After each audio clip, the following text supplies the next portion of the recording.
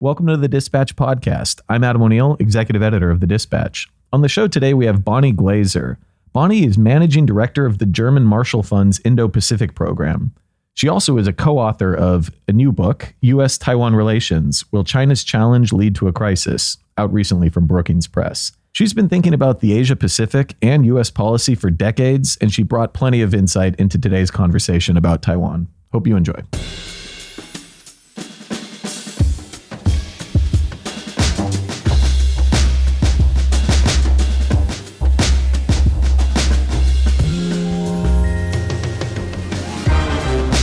Bonnie, welcome to the show. Thanks for coming on. You're the co-author of a new book on U.S.-Taiwan relations, so maybe I'll start with my colleague Jonah Goldberg's favorite question.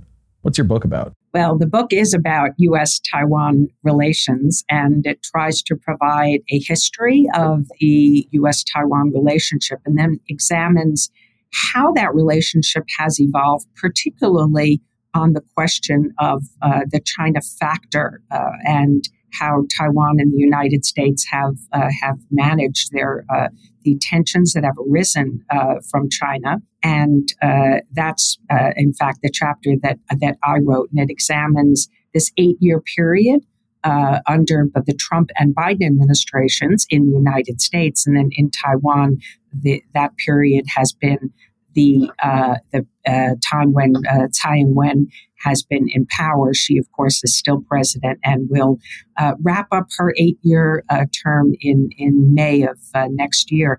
And then the final chapter, which Ryan Hass wrote, is about scenarios of possible development of U.S.-Taiwan relations going forward, pertaining to, again, the China factor, and then has some discussion of policy recommendations going forward for how to preserve stability in the Taiwan Strait and strengthen U.S.-Taiwan relations going forward.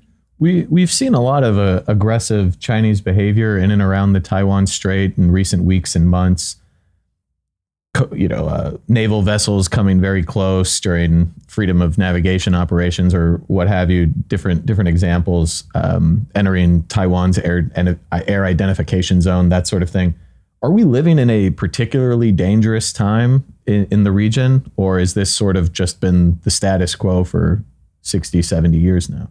Well, it hasn't been the status quo for 60 or 70 years because China's military capability 60 or 70 years ago was very, very limited. It was really limited to protecting China's own coastline. And it's only really been in the last 10 years that China has developed capabilities to use force against Taiwan. But even more importantly, China's developed capabilities that could be used against U.S. military assets or other foreign military assets, Navy ships and aircraft that could be operating in the area around the Taiwan Strait or the South China Sea in a crisis. We call them anti-access area denial capabilities, and they would put at risk our carriers, for example, if they were operating close to China's shores. China now has very large numbers of very highly capable missiles that can accurately target, precision guided missiles. They're very accurate, and they can hit targets as far away as Guam, and potentially moving ships like aircraft carriers. So that's really transformed the military balance. I mean, as recently as maybe 15 years ago, Taiwan still had air superiority. It had more advanced fighter aircraft than China had. That is absolutely not true today. So the military balance has changed fundamentally between China and Taiwan, and the capabilities, both quantity and quality of China's military compared with the United States, which of course you can't just compare aircraft to aircraft. The problem is that the geography is so different. The United States would have to bring in military forces from very, very far away. It only has so much that's located, for example, at our bases in Japan. So we would have to flow forces also from from Hawaii. China has really developed enormous capabilities.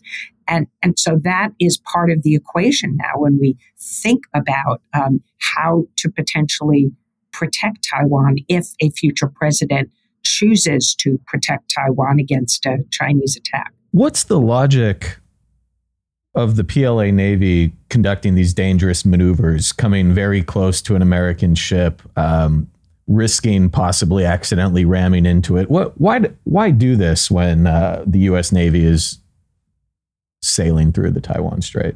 Well, the particular episode that you're referring to, which took place on June 3rd, is unprecedented. We have seen Chinese aircraft operate very close to U.S. aircraft in very unprofessional maneuvers. And also Canadian, Australian aircraft. There was one incident last year where a PLA aircraft was trying to communicate to an Australian aircraft to leave the area, and after it didn't respond to its communications, released chaff, like little bits of aluminum that went into one of the engines of the Australian aircraft. That was a particularly dangerous episode. So it's not just against the United States, but in the Taiwan Strait, the June 3rd episode really was unusual because the U.S. Navy ships sail through the Taiwan Straits approximately once every month. And usually do so in a way that is they stay on the there's a sort of invisible median line in the strait, and the U.S. usually operates on the Taiwan side. So I don't think that there was anything unusual about what the U.S. Destroyer was doing, but the Chinese I have talked to actually claim that the U.S. ship was behaving erratically, slowing down, speeding up, changing direction. Whatever it was doing, it was operating on what we call the high seas. This is, international waters. It's not the 12 nautical mile territorial sea space, which we still, according to the law of the sea, have a right to pass through as long as we're conducting what's known as innocent passage. But the U.S. ship wasn't operating there. But, in response to your question, I think it is, from my perspective, what's going on is that the Chinese believe that if they act in aggressive ways and they introduce more risk, that the United States will become more cautious. Maybe we will operate in more cautious ways, maybe farther away from China's coastline, maybe conduct fewer of these freedom of navigation operations. Ultimately, their goal is to push the U.S. military out of the region. They don't want us to have military bases in countries like Japan or Korea. They don't want us operating in the Taiwan Straits or in the South China Sea. So the Biden administration has tried to revive the dialogue between the two militaries to talk about how to avoid accidents. And the Chinese so far are just not interested. And I think part of the reason is that introducing risks serves their interest. Before, you alluded to if a U.S. president were to decide to deploy American forces in the event of an invasion. And a little background on this is that the Chinese consider Taiwan part of China. It's a breakaway province. I think that is the language that's typically used. The U.S. acknowledges but doesn't necessarily accept this principle, the one China principle. And the Chinese have always reserved the right to unify the island by force. What do you make of Joe Biden's approach to the question of whether the U.S. would defend China, which, correct me if I'm wrong, it seems to be fairly consistently Biden will say in an interview, we'll deploy, we will get involved, we will intervene if China tries to change the status quo by force. And then the next day, the White House says, we'll walk that back and say, no, the policy actually hasn't changed, which in a way is its own form of ambiguity. But long way of saying, what do you make of the Biden administration's approach to the Taiwan question? I think we could spend a whole hour on the Biden administration's approach, but I'll try to be concise. I think that President Biden was actually in the Senate at the time of the creation of the Taiwan Relations Act, which is the legislation that Congress passed after the United States broke diplomatic ties with Taiwan. So January 1979, the U.S. established diplomatic ties with the People's Republic of China. We had had a mutual defense treaty with Taiwan, which obligated us to come to Taiwan's defense. And the Congress really did want to put something else in place. And the Taiwan Relations Act, known as the TRA, is the law that we continue to abide by. It does not obligate the United States to defend Taiwan. It leaves that decision up to Congress and the president. But it does mandate that the United States has to sell weapons to Taiwan, defensive weapons, and that the United States has to maintain a capability to prevent China from intimidating and coercing Taiwan. So we're supposed to maintain a robust military capability in the Western Pacific. And there are other features of the Taiwan Relations Act, but that's the part that's most relevant to your question.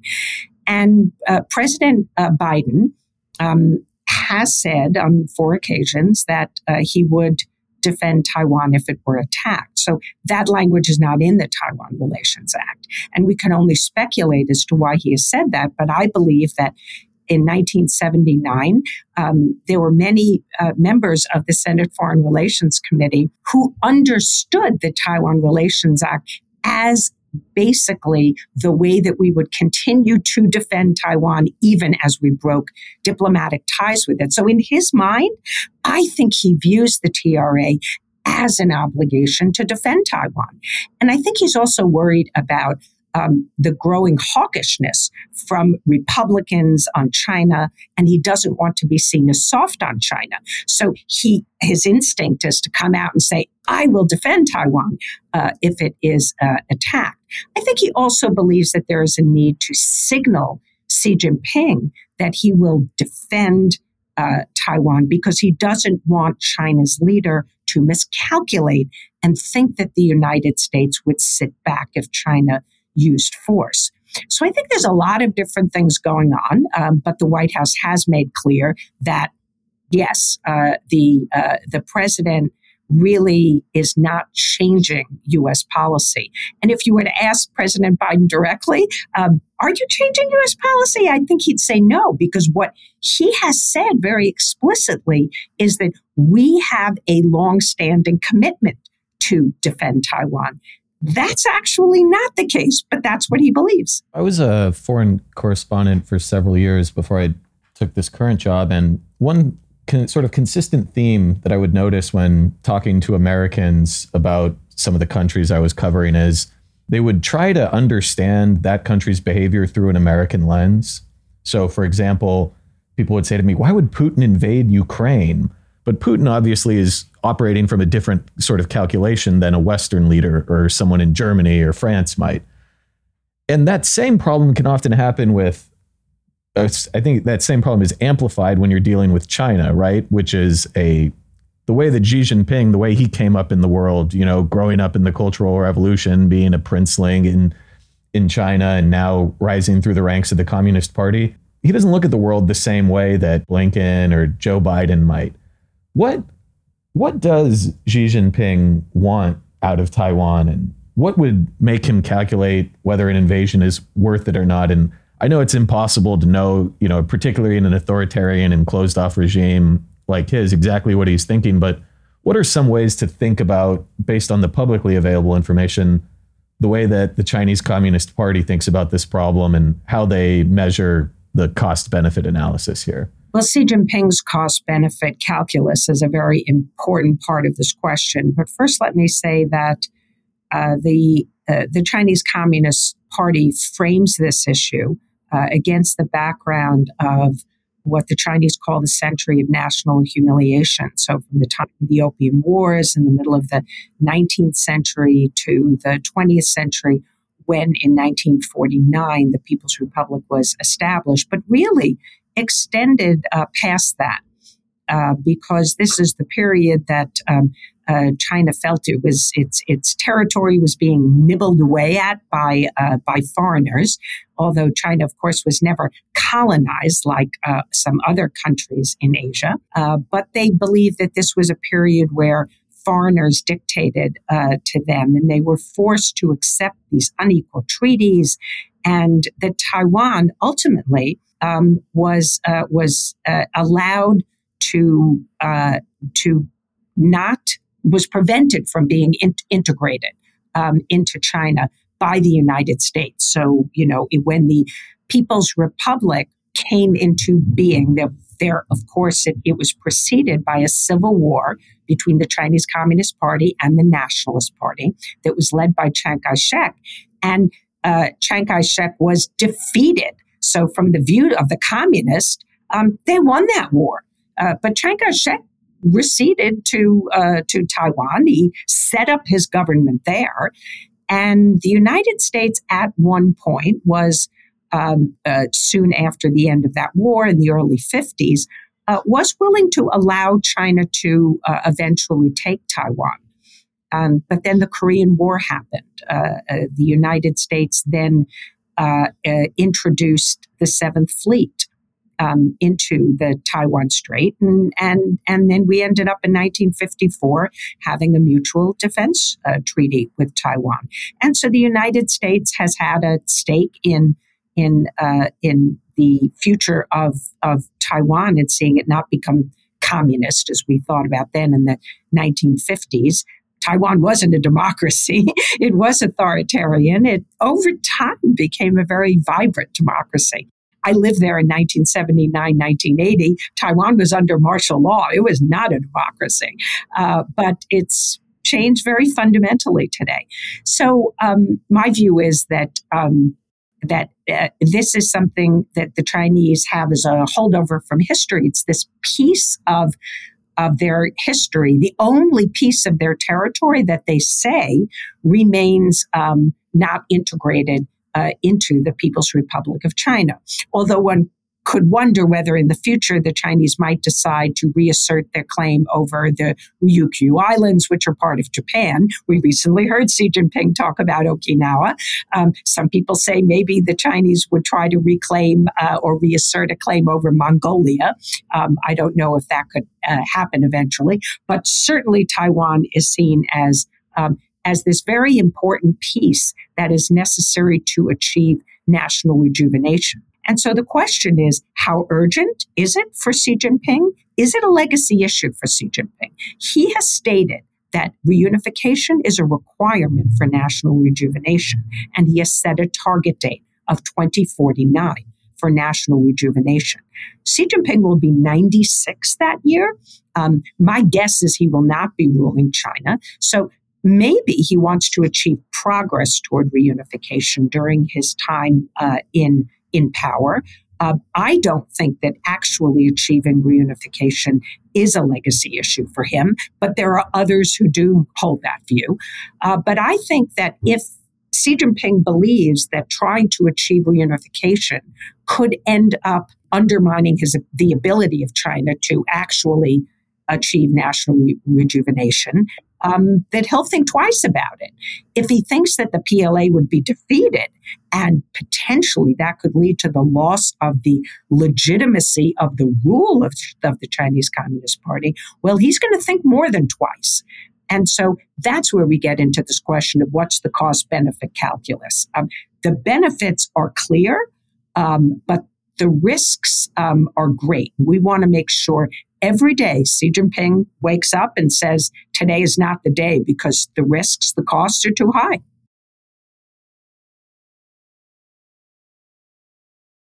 We've talked about, and I take the blame for this because I asked the questions, but we talked about the U.S. perspective, whether America would fight. We talked about whether Xi would send his soldiers and his ships to fight. But what about Taiwan? There's a great journal article, a Wall Street Journal article a couple of days ago. I think the headline was something like, Ukraine or Hong Kong? What do you guys prefer? Is like the calculation, which might be a little bit of an oversimplification, but we sometimes forget that the Taiwanese will also have a say, and perhaps they'll decide that, it's not worth having the country flattened and trying to defend itself from China, or maybe not. What are your views on whether Taiwan is both ready or willing to fight if it comes to that? Well, I think that many people in Taiwan, including the government, may not see the threat quite as urgently as the United States government and our intelligence community does. That said, there is certainly a growing urgency in Taiwan. There is a growing concern about whether or not Taiwan can even hold out before a sufficient U.S. force could arrive. And Taiwan, even if it can defend itself for weeks, probably could not hold out much longer. For the U.S., we want Taiwan to be able to hold out as long as possible. But even more importantly, if Taiwan demonstrates the determination to defend itself, hopefully it can deter that attack from ever taking place. So it is essential for Taiwan to demonstrate a will to fight. And that means procuring the right kind of weapons. It means engaging in serious training. It means ensuring that its reserves are ready to fight. It means developing civil defense that is then integrated with other parts of their defense planning. There are many different aspects of ways to demonstrate the will to fight and to actually prepare to execute their plans if, in fact, the Chinese were to attack. And Taiwan has a lot of work. Their defense spending for many years was going down. We've had this consistent statement by Taiwanese leaders, both the current president and the prior president, that defense spending should be 3% of GDP. And Taiwan went down as low as 1.9%, which was really low. And now they're back up to 2.4%, but nowhere near 3%. That's only, of course, one measure of willingness to fight and readiness. It's also the kind of weapons that they procure, whether or not they're acquiring what we call asymmetric weapons. We used to have an official in the Defense Department who used to say Taiwan should procure a large number of small things and a small number of large things. So if we're talking about things like fighter jets, okay, small numbers, they definitely need to have advanced aircraft to be able to intercept PLA aircraft that are operating, as you said earlier, in the air defense identification zone, or maybe even in the territorial airspace. In peacetime, they still have to be able to defend their territory. But at the same time, you don't want to be spending half of your defense budget, on advanced fighter aircraft, because odds are, in the early hours of a war, if one should take place, that air capability is probably not going to survive. So they really need to think through that. And I think we're seeing them procure more things like Stingers and HIMARS, which are being used very effectively in Ukraine. But we're also seeing the Russians develop counter capabilities to some of these systems. So this is going to be challenging for Taiwan going forward. But I'll just make the point also that Ukraine has made a huge difference for Taiwan's attitude toward the potential threat that they see from China. I think the military and a lot of the average public is watching what's going on in Ukraine. At the beginning of the war, it was aired on television or on news shows every night, and people really, I think it drove home the message, wow, war can happen when you least expect it, even when it seems to be against the interests of this perpetrator country, Russia. So I think, it has been a wake-up call for Taiwan. And on Ukraine, there's a pretty common debate. I don't think it's ever going to be settled, but one question is, are we using all of our good stuff, like to make it really simple? Are we sending all of our stuff to Ukraine when we should be keeping it for Taiwan? I'm curious on your views. Can the U.S. Help out both of those countries at the same time? Or is there a real trade-off that maybe the Biden administration has underestimated? That's a good question. My view is that we do have to set our priority based on the war that's happening today. it would be a profoundly negative, very consequential outcome if Ukraine is actually defeated by Russia, or if there is a negotiated solution that is against Ukraine's interest. So my view is that we do have to focus on that more. In fact, even the representative from Taiwan to the United States has underscored the importance of winning the war. I believe she has said, Representative Bikum Xiao, in Ukraine, that the implications for Taiwan would be exceptionally negative if Ukraine is defeated. That said, we don't have the luxury of focusing 100% on Ukraine, nor are we. And it is very important that presidential drawdown authority is now being used for Taiwan. If not for that war in Ukraine, nobody would have even come up with the idea of using PDA for Taiwan. But we have now begun, and this is, of course, means whatever is in the U.S. inventory can be sent directly to Taiwan. This has been used for Ukraine for just billions of dollars of equipment. And yes, some of the things that we're giving to Ukraine would be useful for Taiwan. But maybe we have to think smarter about how to produce large quantities of munitions for Taiwan. Maybe they should be produced in Taiwan. Maybe we should be thinking more about co-production of our defense industry with Taiwan in order to build up large stockpiles. Because one of the really important lessons to be learned from Ukraine, which is obvious, is that we've been able to resupply Ukraine over friendly borders from countries like Poland. And we're not going to be able to do that if there's a war in the Taiwan Strait. The Chinese will impose a blockade, and they're going to have energy and food and weapon supplies. They are not going to be able to rely, as the Ukrainians have, on getting assistance from the outside. One question I wanted to ask about is the diplomatic fight. You know, this is a military question, it's a political one, but it's also a diplomatic one. And the Chinese have become famous for what they call wolf warrior diplomacy, although sometimes I read that they're pulling back on that, and sometimes I read that they're not. But Chinese diplomats are particularly aggressive. I think it was the Chinese ambassador to Cuba for some reason was tweeting at you, and you're a very prominent person, but it seems a little strange for the Cuban ambassador to be attacking you online. You'd think he'd be busy installing figuring out how to install another spy installation. And then you have Wang Yi, the high-ranking foreign affairs official, who made a frankly racist comment that the Japanese and South Koreans will never be Westerners because of the color of their skin and the shape of their nose. And I mean, I grew up next to people from Hong Kong. They were my next door neighbors. They were pretty much American and Western, despite not looking like my family. But do you think that Chinese diplomacy is a help or a hindrance, the way that they've been conducting it the past few years?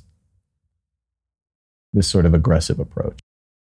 I think that the Chinese would rather be feared than loved. In some places, it has had the impact that the Chinese want, and in other places, it's been counterproductive.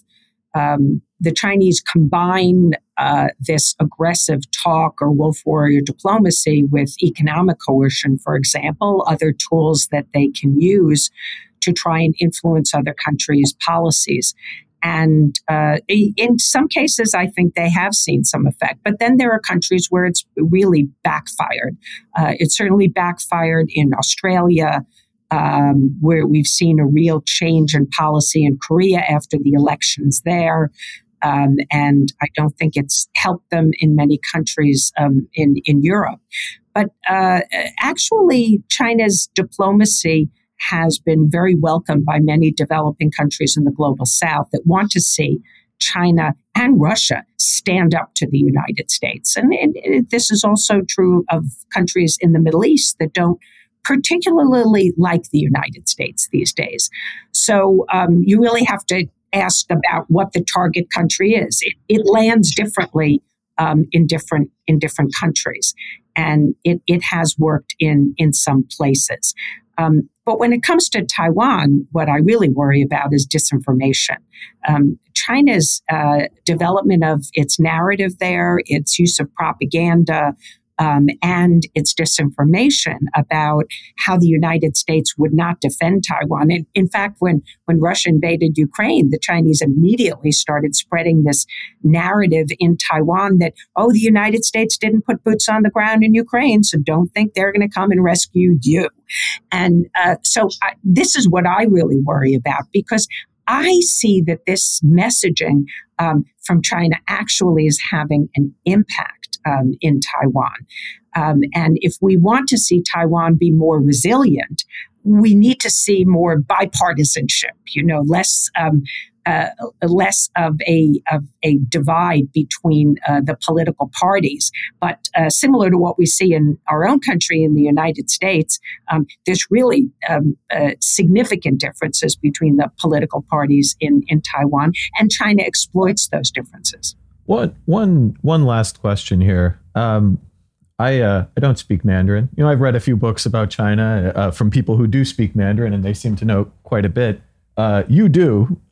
How does, especially in, like I said before, just such a completely different world, and in many ways a different value system, a way of perceiving the world, how does speaking Mandarin and being able to go to primary sources or listen to official speeches in the original tongue, how does that influence your way of thinking about these issues, and how does it inform your analysis? And could you do what you do if you didn't speak Mandarin, maybe? Well, I think I would first say that I have known experts who do not speak Mandarin, who are really excellent experts in assessments of China. So there are exceptions, but I still think that they're handicapped, that they have to rely on other people to interpret for them what a specific passage in a speech might mean. For character expressions that the Chinese use, you really have to understand what they mean, and even reading them literally may not help you. So if you're not American and you don't speak English, and somebody says to you, but this person said that President Trump was willing to throw Taiwan under the bus. And you literally said, oh my God, he was willing to destroy Taiwan? Well, obviously that's not what Trump was trying to do, because that's just a phrase, right? You wouldn't, if you were a native English speaker, you wouldn't take that seriously. And there are some examples in Chinese where people take things very literally that I think are not really meant literally. They mean something different in Chinese. Or when Xi Jinping talks about struggle, what does it mean, struggle? And so you have to, I think, if you put it in the context of the primary source, you understand Mandarin, you can compare it. You can look at how struggle is used in other contexts. The Chinese are told to struggle for everything, not just to struggle to take back Taiwan. Struggle has become a very common call of Xi Jinping and the Chinese Communist Party. I do think it matters. And so I would say that if you're trying to understand China and you don't speak the language, that you do need to rely on others who do to help you interpret different parts of what is said or what is published in the Chinese media. You're never going to be able to do it completely on your own. And so if you understand that you missed that piece, you have to build the capability or access the capability to have somebody else inform you. But you can still be a very good analyst. Thanks for taking the time to come on the podcast. Thanks for having me, Adam.